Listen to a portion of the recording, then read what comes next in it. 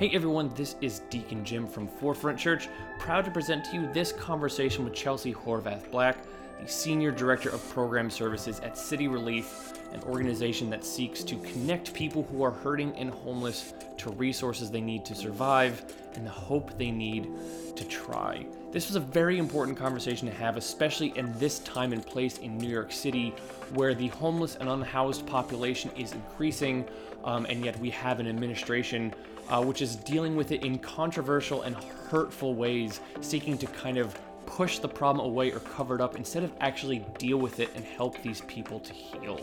This conversation is an important reminder that the homeless and unhoused are not a monolithic demographic, all of whom have done the same things to get them to where they are. This is a reminder that there are a number of factors, including financial, governmental, even mental and physical health factors that have gotten some people to where they are, and that there are a number of societal factors that perpetuate this idea or this circumstance of being homeless and being unhoused, including such as administrations which have constantly fluctuating priorities and focuses that really kind of overlook and simplify the problem and don't really treat it from where it comes from. Chelsea and the people at City Relief are truly those people that embody what Christ said when he said, "Please take care of the least of these." It's a wonderful conversation, an edifying conversation, and I think one that is ultimately hopeful in how it helps shape our approach to this problem and how it humanizes people that larger society have often sought to dehumanize. Chelsea Horvath Black, thank you so much for having a conversation with me today. And before we kind of get into the larger topics, the much larger relevant topics at hand, I wanted to kind of start with you first and City Relief. If no one has heard of this organization before, I wonder if you could just start with kind of detailing what City Relief ultimately does, what is their mission, and specifically kind of what your role is there, and just kind of any details, how long you've been there, what you oversee, anything at all, basically. Yeah. So City Relief is kind of a unique organization in that we're mobile. So we are kind of an equivalent of a mobile care unit. We reach people who are on the streets, mostly the street homeless population, but we also work with people who are experiencing homelessness in various forms or are at risk of homelessness. So also, people who are living in poverty in New York City and in New Jersey. We go to the people. So we have 8 locations in New York and New Jersey where we set up what we call the relief bus. So you might have seen us on the street. It's a big white school bus with our logo on the side, and we park at the same place, same time, every single week in 8 different locations over the course of 4 days. And we pass out some essential items, and those essential items sometimes is all we do with connecting with people. Other times, those essential items become a conduit for a much larger conversation, and we end up having one-on-one kind of case management with individuals, and then the potential for ongoing case management and care if somebody's looking for it. So we kind of come in. We're really good at doing the crisis, like in intervening where there's crisis, which is why we are on the streets, and whatever happens on the street, whatever people are facing, we're right there. But then we also have the capacity to work with people more long term if that's what they're open to. Could you also tell me a little bit about your journey and what got you into this? I know you are a licensed clinical social worker, and homelessness is kind of a topic that many people are like, yes, this is very important, it has to be dealt with. But Yeah. there's a little bit of like, oh, well, not in my backyard thing. I'm not going to be the one to do this. So I mean, just kind of what led you ultimately onto this path and dedicating your life and your work to this sort of topic.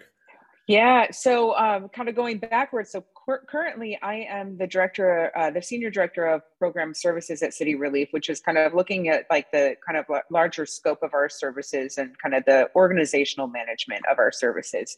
I didn't become a social worker until I started working with individuals experiencing homelessness in New York City, and particularly became interested in organizational management.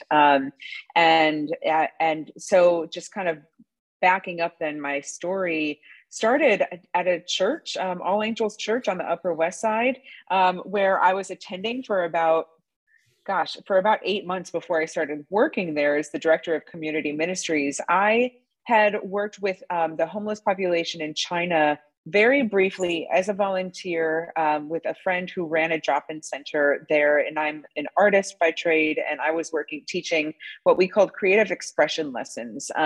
So it was, people who were in the residential program at the drop-in center, it was kind of like their therapy each week. And I really loved it. So when I was looking for a church in New York City, I heard about All Angels. I went to their evening service, which at that point was about like 85% of the people who attended the evening service were experiencing homelessness or recovering from homelessness. And it just felt so natural. I was like, oh yes, this is my world. This is my zone. I started to attend kind of what was the equivalent of like a house church or a small group, cell group, whatever you would call it in your church. And it was all, individuals who were kind of going through some kind of recovery. A lot of people recovering from homelessness, but then also potentially drug or alcohol addiction as well.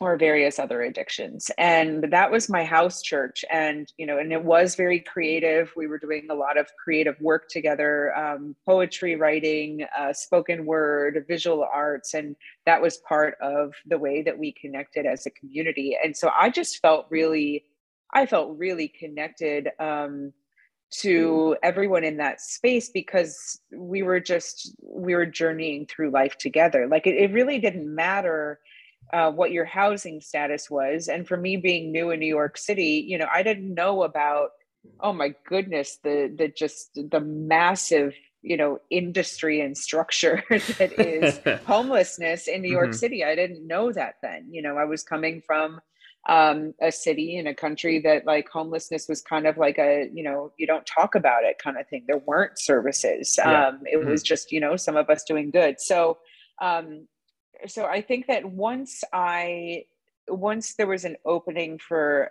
that position at that time to run the homeless ministry, it really was just about me being, kind of utilizing my gifts and my skills and my history and ministry to care for the people that I already was connected to and loved, right? Like they were my people, they were my family. And so it felt less like a job and more of just like, oh, this is what I'm going to be doing in New York City, right? Like I'm going to be helping this small church to better care for the members of our church who are homeless, right? Who have a very particular need.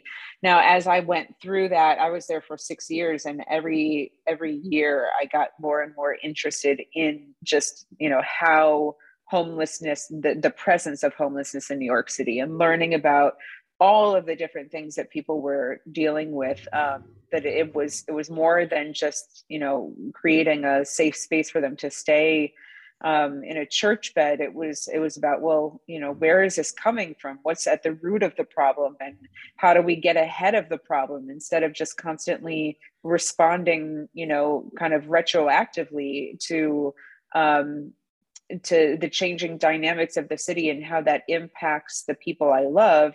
It's like, well, how do I get ahead of that? Right? How do I understand what's happening here so that I can meet you where you're at? So, that's when I went to grad school, and then eventually ended up moving over to City Relief a year ago. They were already friends of mine, and we were working together, but kind of shifted focus less out of the small church space and more into kind of the broader conversation of homelessness. Mm-hmm. That was certainly a wide ranging answer, but the thing that I took away from it mostly was this phrase that you use that I love, like recovering from homelessness, because it depicts it as a situation which is temporary, which can be treated, and yet even today, largely in the media, you can blame it on so many other things, but it is kind of painted or displayed or broadcast as sort of a situation which people are they get into, they're in it permanently. This is always going to be a person or a population that we will have to deal with rather than treat or heal or progress necessarily. Yeah. And even me, like I live in New York now, but I grew up in the New Jersey suburbs, so coming into New York City was like a real kind of treat. And the attitude there from my parents, from many others, were like when you saw homeless people was like, don't give them any money, they're going to use it for drugs or booze or something. But Hmm. in your work, I'm wondering if you can kind of start breaking that down here, as though you haven't already been doing this, but at least for the purpose of this conversation, start breaking down that myth and just kind of talk about the kind of people you see in a day in and day out basis, and sort of who are they, what gets them to this point, and what is kind of perpetuating that and like kind of keeping them in this situation. Yeah, I appreciate the question because I think that we often think of like, I mean, just like with anything, when you categorize a person, it like you kind of flatten the how dynamic, the community of people is, right? So like if you're homeless, you're not just one way, it wasn't just one thing that got you here. You're not, there's so many different types of people from all different walks of life end up finding themselves homeless. Mm, And in New York City in particular, what we see working in City Relief, you see individuals, there's families, right? There are families, like I don't know the statistics anymore, they're constantly changing, but homeless children, I mean, there's like at least 10,000 homeless children in New York City. Like it's a crazy number of children who are experiencing homelessness. So there's families with young children, there's adult families, there's adults, single adults. Of those single adults, a lot of times you see who you see on the streets tends to be single adults. mm, Um, Single adults, who are experiencing some kind of drug addiction, sometimes severe mental illness, sometimes victims of domestic violence, other times you might have a youth on the verge of adulthood, who is a runaway from home, from other states, and kind of trying to find refuge in New York City.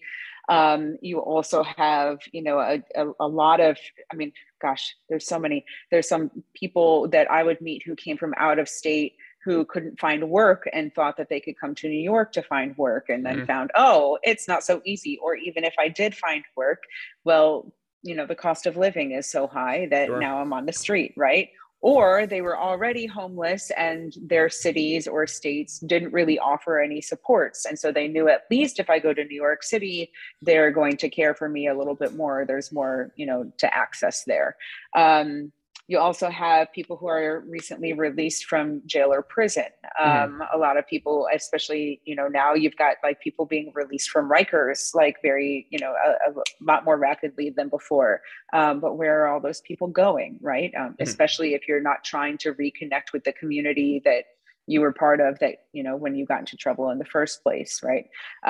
So there's just such a wide variety. You've got people who are highly educated on the streets, and some people who didn't get through the schooling system. You've got some people who have always been part of the system from foster care on, who are just used to living in the system, foster care to prison, to the shelter system, and then back to prison, back to the shelter system, right? Like just that's your life living in the system. And then other people who literally would say out loud to me, I don't belong here. Like this isn't supposed to be for me. I'm not supposed to be here. I'm not supposed to be homeless. Like, so that is a broad scope, but that's who you're talking about, right? Yeah, it's because it's important to remember that they are not a monolithic demographic, because certainly, especially really since the pandemic, that's kind of the message that we've been hammered with, is that yes, there are a lot of homeless out there. Most of them are dangerous, and that is what is kind of contributing to a rise in crime, and it being dangerous to kind of ride on the subway and this sort of a thing. And so that's an important thing to remember, is that there are many different factors that contribute to this, many different kinds of people.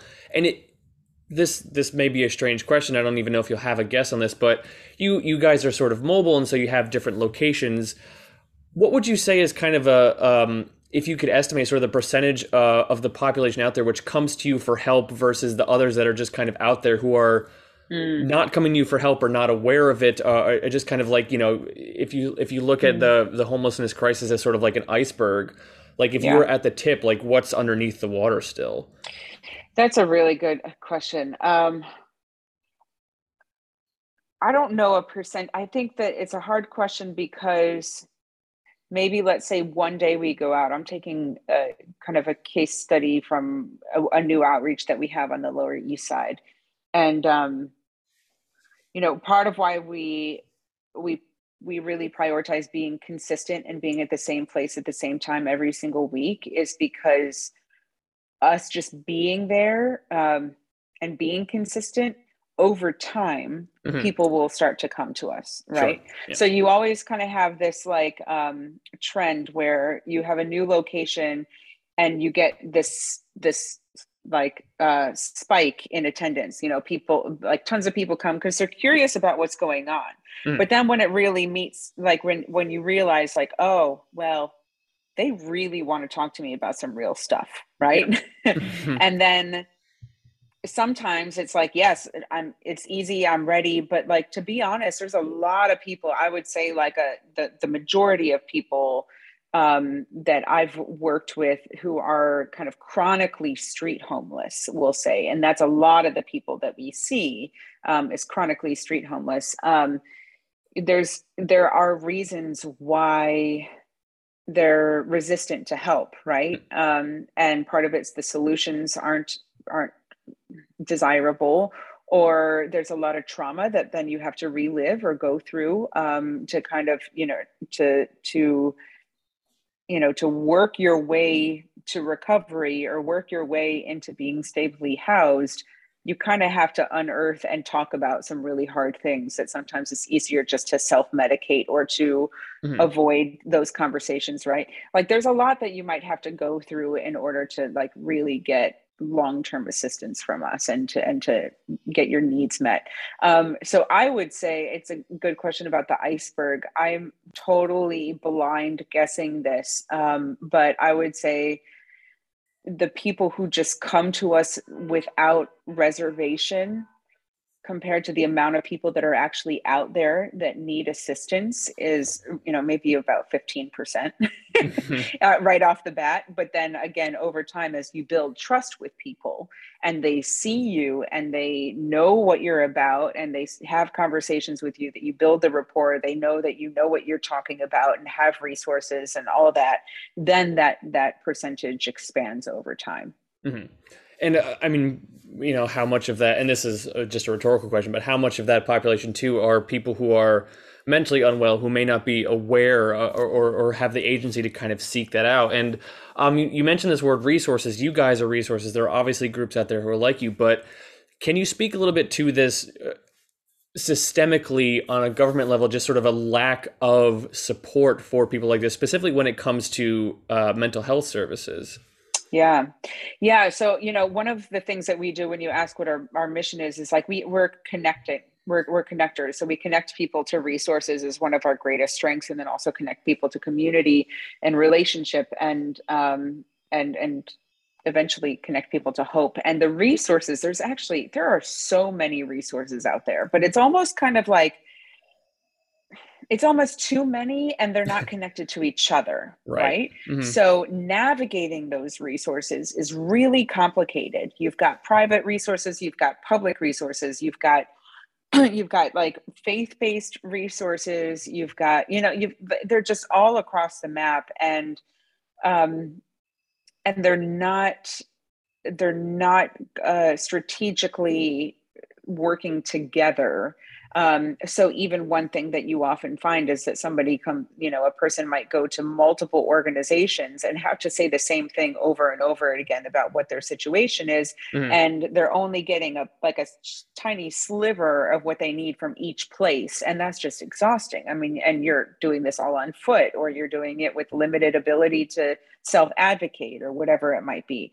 um, so there are a lot of resources out there, but I think one of my biggest critiques even of like how we navigate homelessness as a city is that, you even just see, what was it yesterday that I just read, or maybe it was even this morning, that like the governor just said that he's about to spend just a crazy amount of money.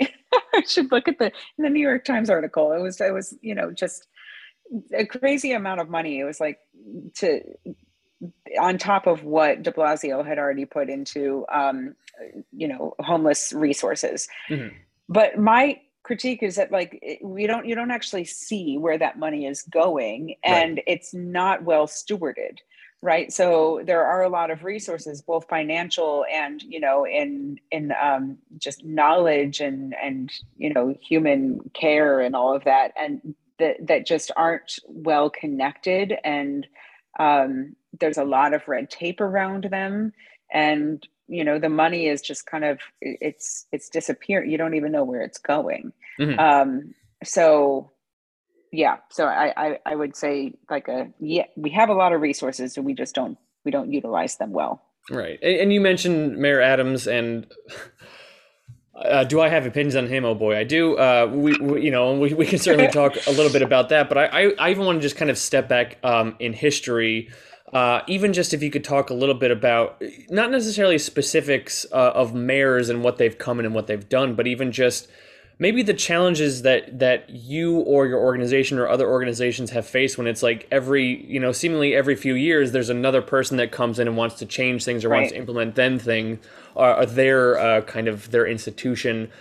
Do you find that to be challenging in the sense of you guys can't gain any traction, or are you largely kind of still just soldiering on, and some things may affect you, may not? How does that work? Yeah.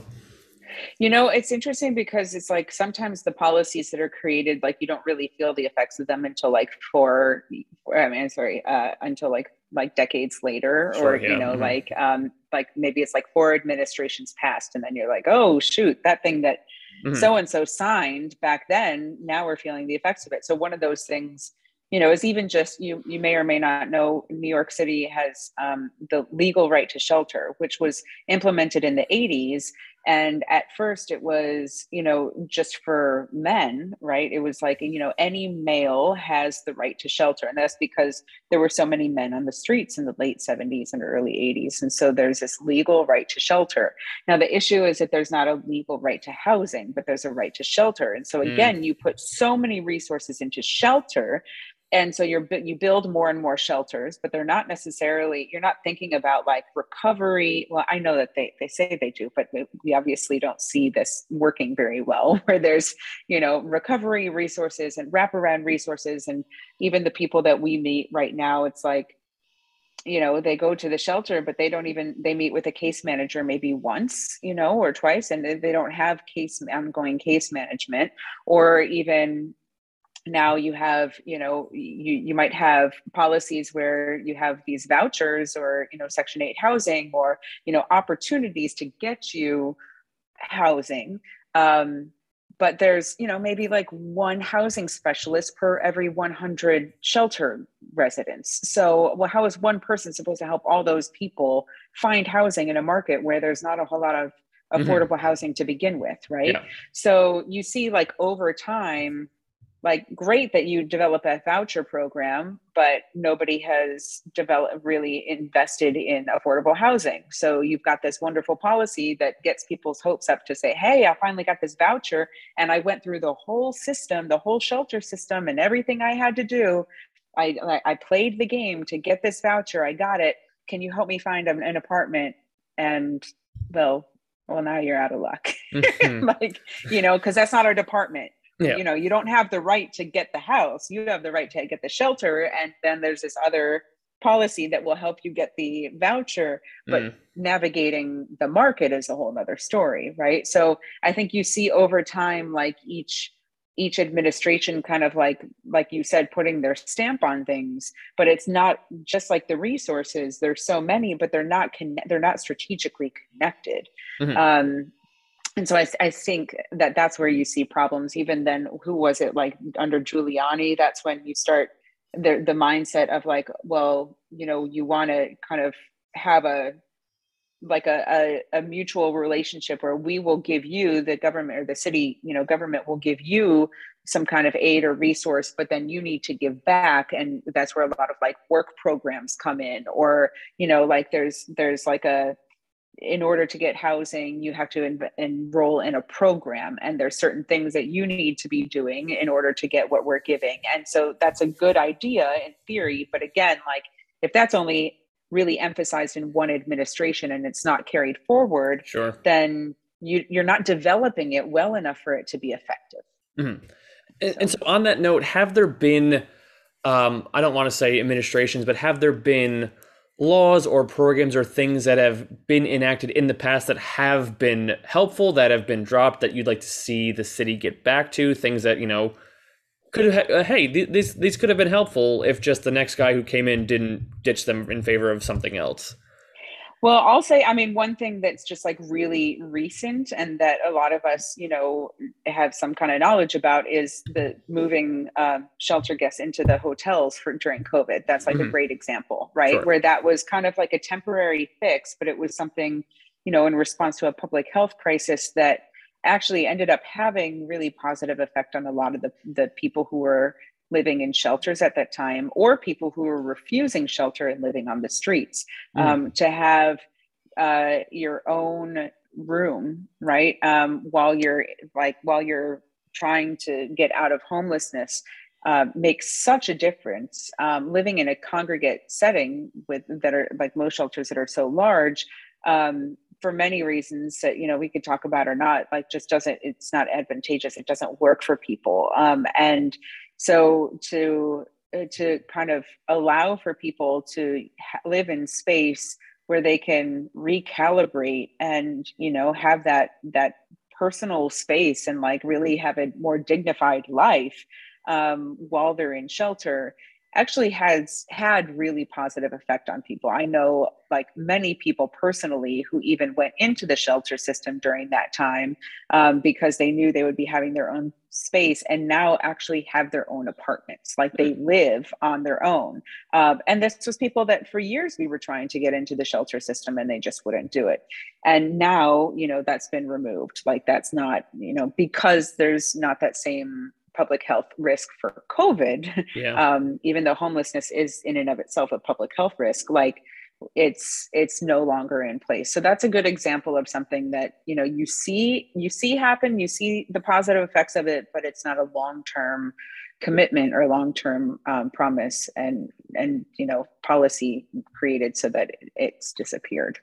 It's interesting to hear you say that, because I can attest, just as a voracious news consumer, that a lot of the coverage of that seemed to be more focusing on the people who were in the neighborhoods who were complaining about this as a situation. Like, well, yeah, I guess in theory this is a good practice, but as I said earlier, like the not in my backyard kind of thing. Like they want it to be a solution, but they don't want it to happen down the street for them. So it's actually interesting to hear, like, yeah, this has a positive outcome, because that's not the story that was largely being told. Right. Yeah, exactly. And that really just goes to like who has voice in the city, right? And so who has voice is the one who's telling the story.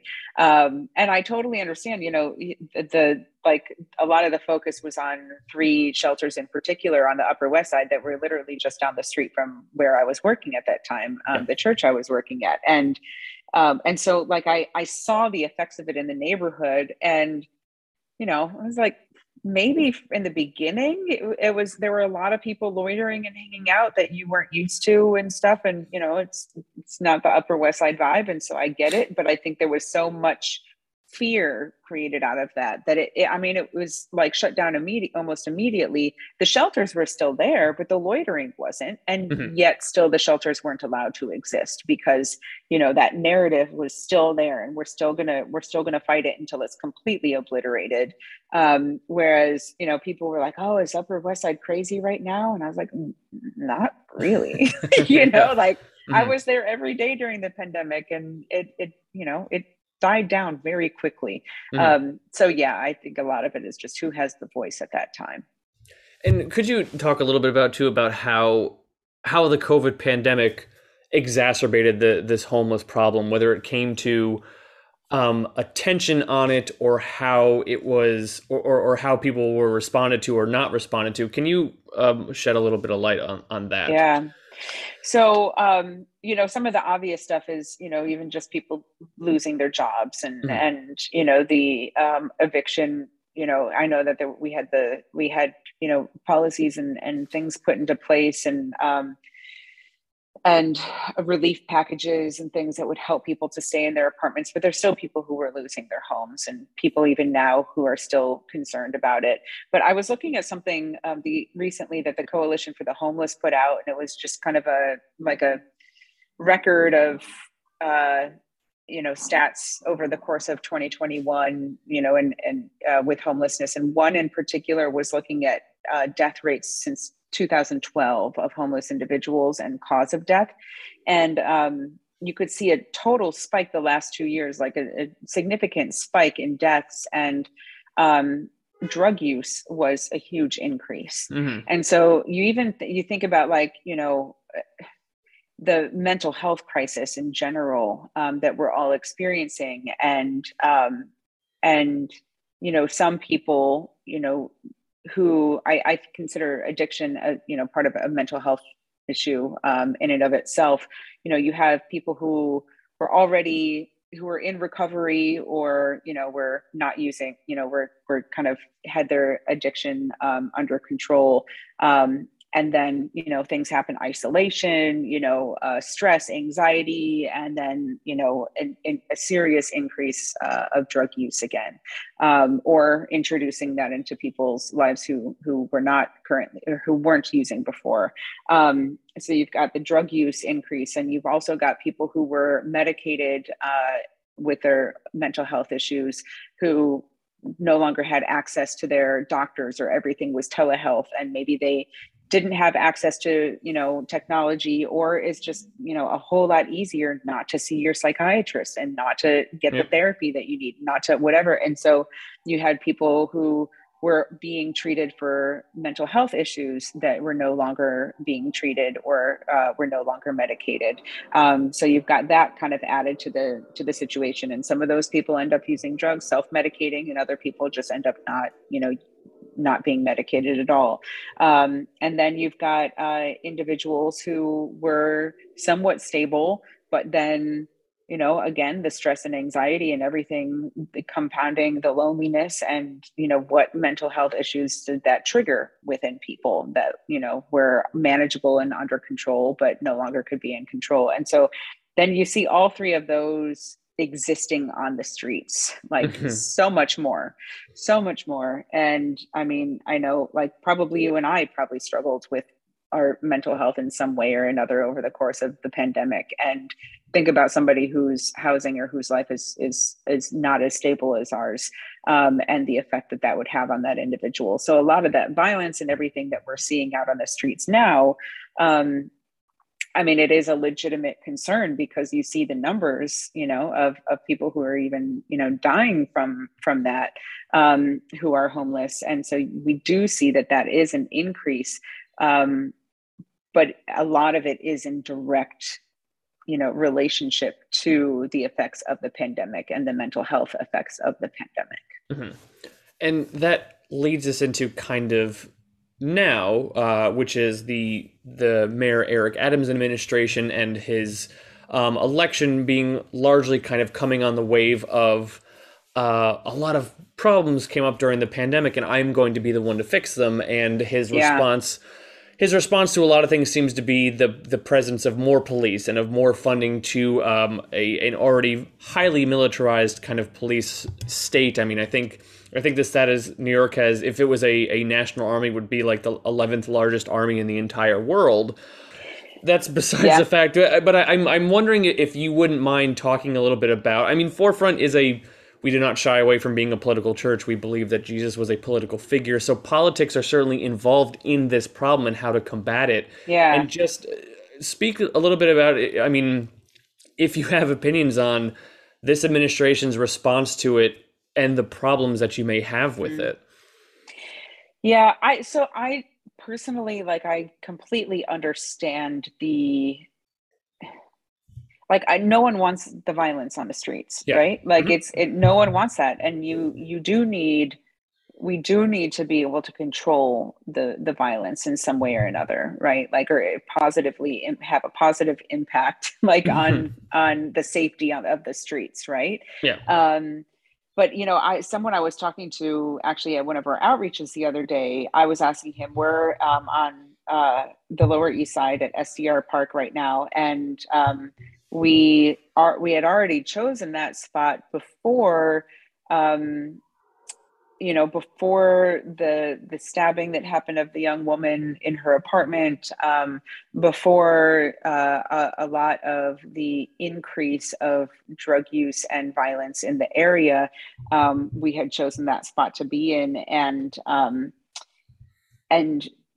so since we've been there, there's been an increase of police presence, and there are fewer people hanging out in the park, right? Yeah. And so I was asking somebody who hangs out there, I just wanted to hear, like, really frankly from him, like, what does our presence feel like to you guys? And like, what's the feeling here right now? There's an increased police presence. We're here, and now there's not as many people hanging out. Like, so is that a good thing? Is that a bad thing?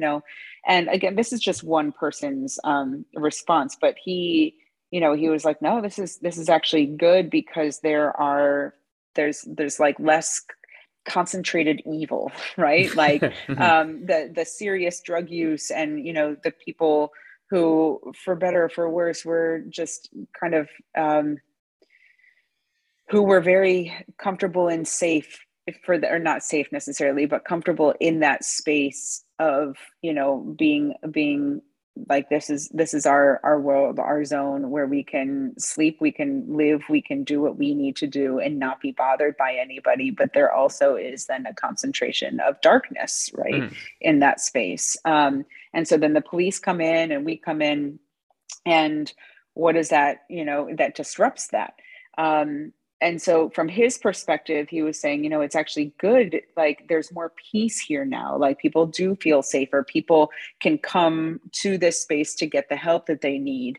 And at the same time, where does everybody go, right? Everyone who was there before. So it's kind of like a similar feeling to like gentrification, right? Where it's like, yeah, now it's a little bit nicer, it's cleaner, it's a little bit safer, but now where are you pushing everybody out to? And so then, he tied that to what Eric Adams is doing, or at least at that first push of, removing the encampments. Yeah. And, it's like, okay, well, so yeah, like we understand why those encampments are a threat, and why they're unhealthy, and it is a public health issue, and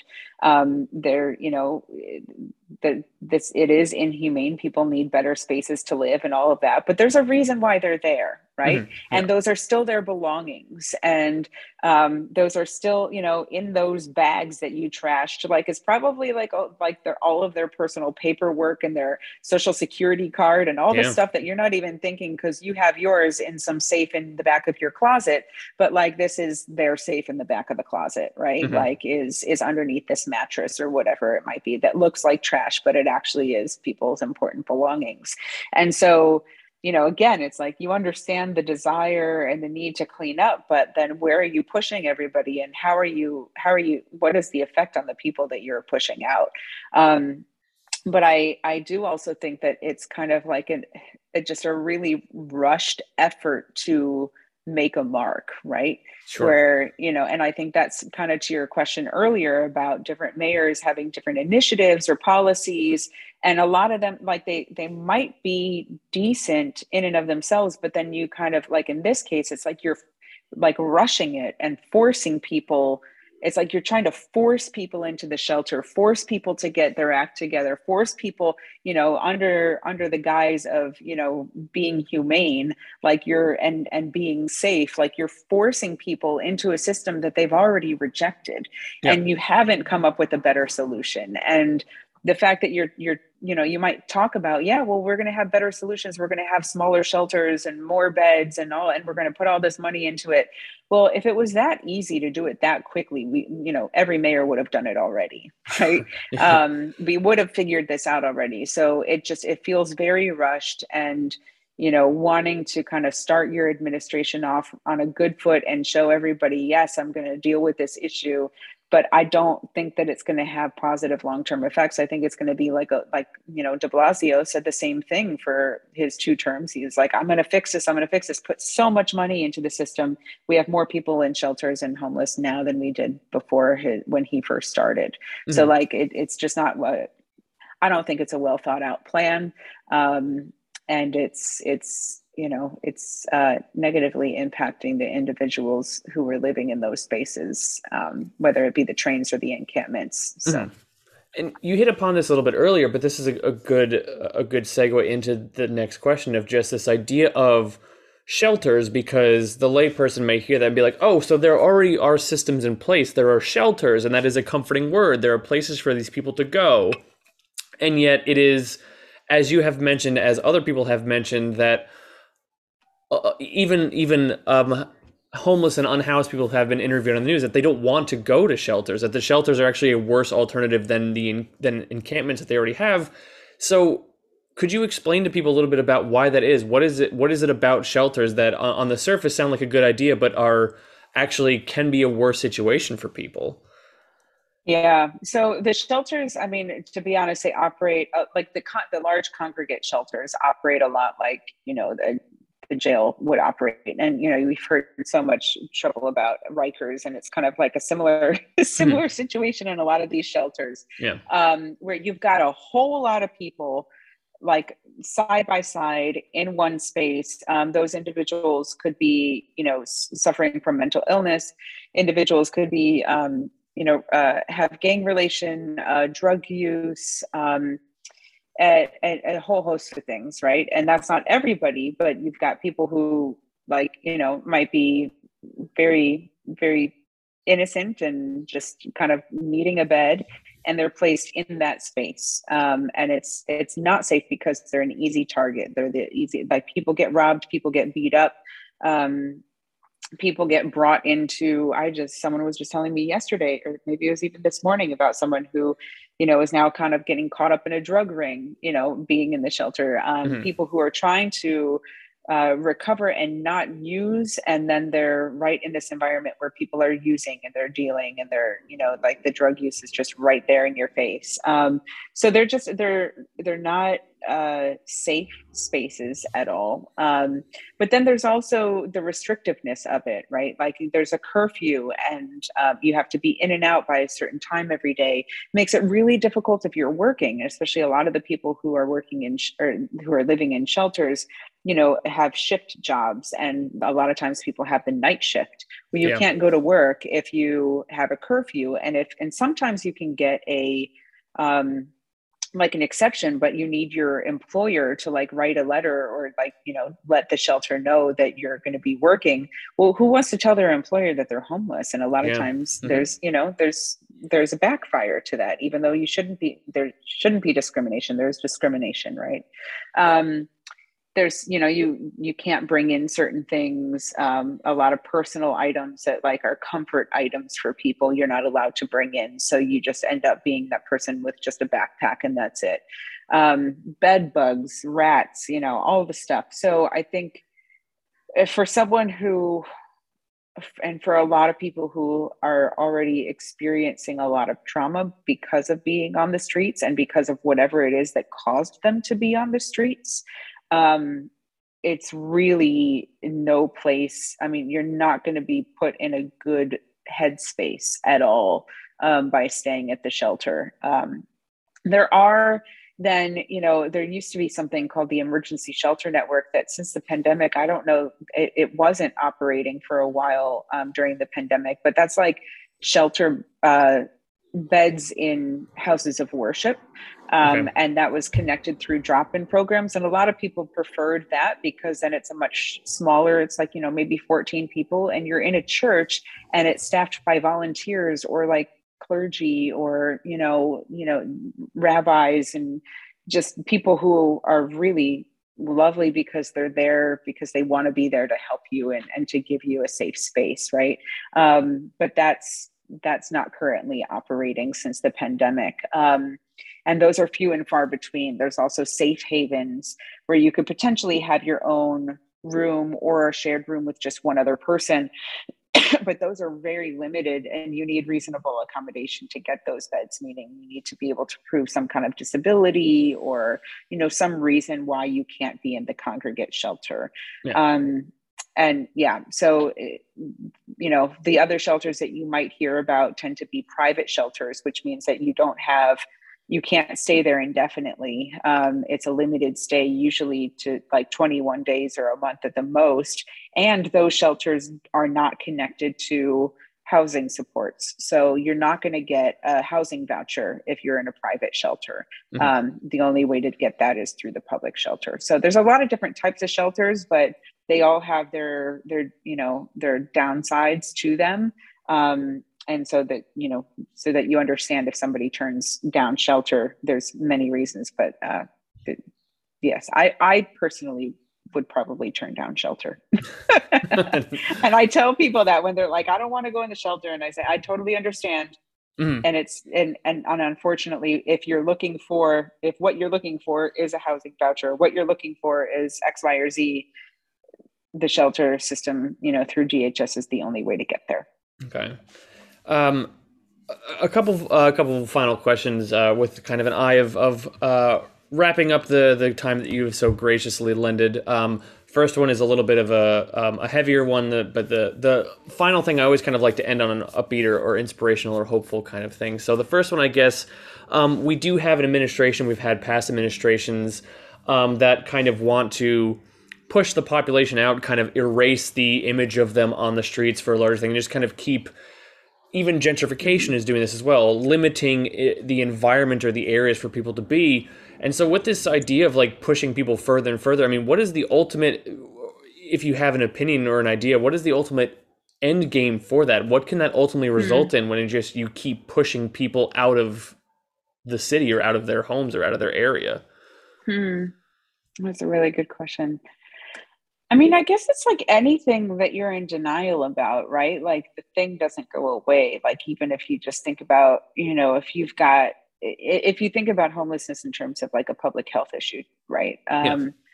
If you have an issue, a health issue with yourself, and you keep putting off addressing it, putting it off, or ignoring that it's there, like it's highly unlikely that. I mean, our bodies are meant to heal themselves, right? Like they're powerful things, but you also know that like any issue with your body that you keep putting off, it gets bigger and bigger and more harmful to your own health, right? Yep. Mm-hmm. And I would say the same thing is true. Like there are a lot of people who are currently experiencing homelessness that can recover on their own, just like your body. Like it's like we are made to be resilient people. We are made in the image of God. We are made for more than what, a lot of people are living in. And some people can live into that reality, like somehow, whether it's by their own power or by the grace of God or like some angels coming into their lives and like opening doors, right? Like people can get through that on their own, but for the majority of people, that's not the case. And so those issues, maybe for them can be deeper and deeper and worse, right? Like you see people even over time. I remember seeing a young man who used to work, he like you knew that he used to make a lot of money by some of the clothes he had, by some of the things that he talked about. So like you knew, like you just knew that like he had work and he did well for himself. And he came and stayed at our shelter. And over the course of 3 months, I saw him declining. Like, and after 3 months, even it was like he blended in with the crowd. Like he blended in with all the other guys at the shelter, and he started getting really depressed. He started using drugs. He was, and you just see it, like you see the effects on somebody's physical and mental health over time being on the street. Like, I mean, sometimes you see people and they look like they're 80 years old and they're in their 50s, right? And so there's that side of it, that you see the individual, their well-being, kind of becoming more and more unhealthy, but then that affects all of us as a community. So like you're seeing again, like we've been pushing the problem aside for a while, the numbers are rising. They're not going, no one, it's not getting any better. And so if you try and look at it like another 20 years down the line from now, if we're not doing anything, like how great the divide between the wealthy and, I mean, it's like you're like we've been talking about for the whole country, like eliminating the middle class, right? And you start to see that more and more and more, and that has a negative effect on our whole community and our society, like that it's like a cancer that is not going to go away untreated. Mm-hmm. And then the final thing, I guess, what can people do? I'm assuming you wouldn't be continuing in this work if you were just like, well, this is hopeless. There's no progress being made. What can individuals do? What can organizations do? I mean, I'm doing this podcast on behalf of a church, but not everyone that listens goes to that church or necessarily is a church goer. So what can organizations do, or even just on an individual level, what can a person do to kind of help with this mission and move it forward? Yeah, I honestly, there are some days that I'm like, oh my gosh, are we making any difference? And when I went to social work school, those were like the most depressing 2 years of my life. I was like, this is so depressing, right? Because, yeah, it can feel so big and so out of our control. And ultimately it is out of our control. And yet we're created to be human beings that are producing and are bringing life, right? Like we bring life, we bring light. The salt of the world, right, is what the scriptures say. And so like for us as individuals and as organizations, I think that it is our call to continually be bringing life into the world. And so for us at City Relief, like part of that is connecting people to resources, and part of that is like bringing hope and bringing community and reminding people of who they are. Like, like I said, the one young gentleman that I saw become less and less physically healthy and mentally healthy. I know that for a lot of people, a lot of friends that I meet on the streets, start to talk about how one guy put it, he said that we start to act like animals. Another guy I was talking to last week said that he started to feel like a zombie. I've heard people describe themselves like feeling like a piece of trash, or like a withered, one guy said like a withered leaf, just kind of like flying through, flying through the streets. Like you just like to starting to feel like less and less human, essentially, is what all those different ways of speaking are. And what I think that we do well at City Relief, and a lot of other organizations do well, is like reminding people that they are living beings that are valuable to society, even if in our society's way is, you contribute economically and that gives you value. That's not what we know is true. Like we know that you are inherently valuable, and to speak that truth and to live that truth and to show that truth to people goes a really long way. And so I think that, individuals can do that in their own way, in a way that makes sense for them, in a way that is true to them. And organizations can do the same thing with the resources that they have. Like, what does it look like to speak life into people and remind them of their value? On a really practical level, I think understanding policy, being connected to your local to your local statesman and knowing what's going on and having a voice in that is really important. Knowing how your decisions, your purchasing decisions, your, even where you move and how you exist in your community, knowing what's happening in your community and how your presence affects, things like this. And I think that goes a long way as well. Just knowing the cause and effect, right? Like what you're doing, what effect does that have on your community in positive and negative ways? And just being a responsible citizen, I think, in that way is really important. Well, Chelsea, thank you so much for taking the time to have this conversation today. And also just, thank you to you and all the folks at City Relief who are dedicating really your lives to what can I'm sure often feel like a Sisyphean task, basically, but one which is very important and very vital for humanizing people that have often been dehumanized. Yes, thank you for inviting us. And I know it's like such a huge topic. Mm. So, like, we could talk for days about every single one of your questions. But I think I appreciated the questions and just that, to, as you said, we're all living around it. And some of us might think about it more than others. But I do think it's important just to kind of bring to the conversation. And as you put it, not just kind of push it to the side, but just know what the reality of what our neighbor is experiencing. The more we understand our neighbor's burdens, the more we can be present in them.